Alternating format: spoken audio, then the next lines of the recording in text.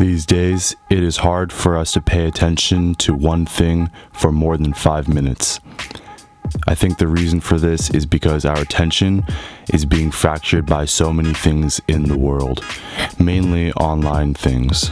On the daily, we are being fed videos, articles, podcasts, and newsletters from thousands of different voices and sources. The noise levels of the information we are being fed are too loud and too overwhelming for our brains to respond to or absorb. In response to this problem, I've taken up meditation and social media distancing. I honestly believe this is better for our health than social distancing, but think for yourself. Anyways, I have also made it a habit to pause and let my brain digest the information I've just consumed. There are days that I will watch a video with the excuse that it is educational and that I am learning stuff. But at the end of the session, all I've done is overstimulated my brain, and none of the knowledge is truly retained or deeply understood. This is information overload, and in many ways, it is a way for me to numb myself and escape reality. As I continue developing my awareness around digital health and addiction, I am realizing more and more how valuable our attention is, and that it is no coincidence that the term paying attention is used in our language. Large corporations all know this. They know that attention is power, and the more attention a group has, the more power they wield. Now that I know this, I have done a simple check on my phone to see what apps I have used the most. I've been spending on average 3 hours a day on YouTube, Google, and Instagram.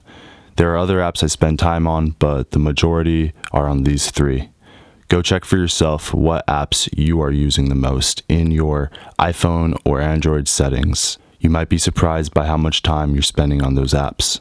In order to save my attention, literally save my attention from being sucked up by these digital vampires and corporations, I am now rationing out my attention. For so long, I've had my attention pulled at by these huge media forces. It started in high school when I was 13 years old and got a phone. Now, I've been an internet user for over 7 years. At this point, I truly believe I am addicted. This is very real and not to be laughed at. It is as serious, if not more serious, than alcohol addiction. I believe the way to heal from these years of attention fracturing is to pay attention to myself. Paying attention to myself is an inwards journey. The first step for me was beginning to listen to my body. From there, I discerned what was calling out loudest for my attention. I noticed that I was craving human connection, particularly brothership. So I joined a men's group. As I further tuned into my body, I started learning to pay attention to my fears. I have done this by recognizing when I feel afraid. If a situation feels uncomfortable for me, I question why, and I seek the root trigger or cause. Then I seek that fear out, and I find ways to self-induce it. This allows me to own my fears, and eventually conquer them. Finally, I've paid a decent amount of attention to my own attention. I observe where it tends to go and how long it stays there. I notice that it is easily drawn in to sexual, technological, or shocking stimuli. I have to work very hard to keep my attention focused on one subject that has the true potential to grow and expand. Recently, I have experimented with intermittent fasting. This isn't as taboo as you'd think. We fast every night, and then in the morning we break fast with breakfast. I fasted for 2 days or 48 hours.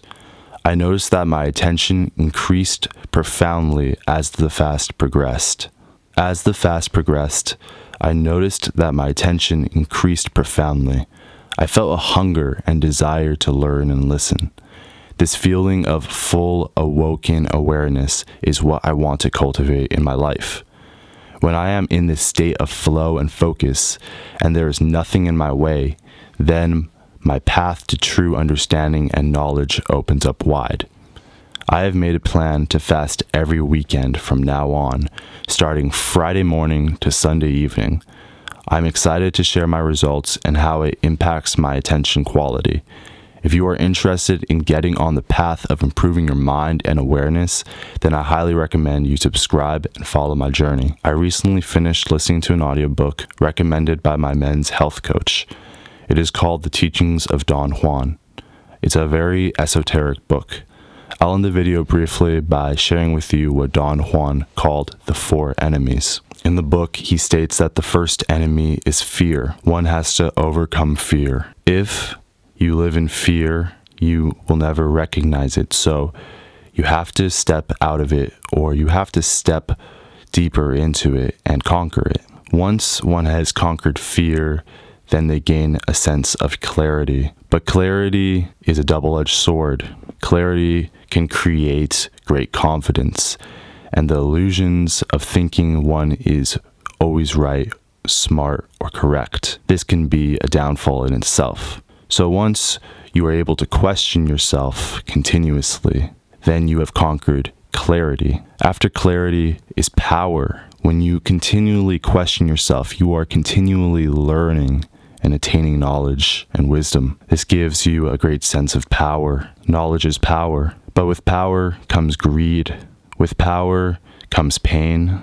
And with power comes the potential to create great harm to other beings and yourself. If you can detach from power and use power for good, use it for healing, use it for positive growth, then you move on to your next enemy. Your next enemy is an enemy that should be impossible to conquer and defeat, but can still be defeated.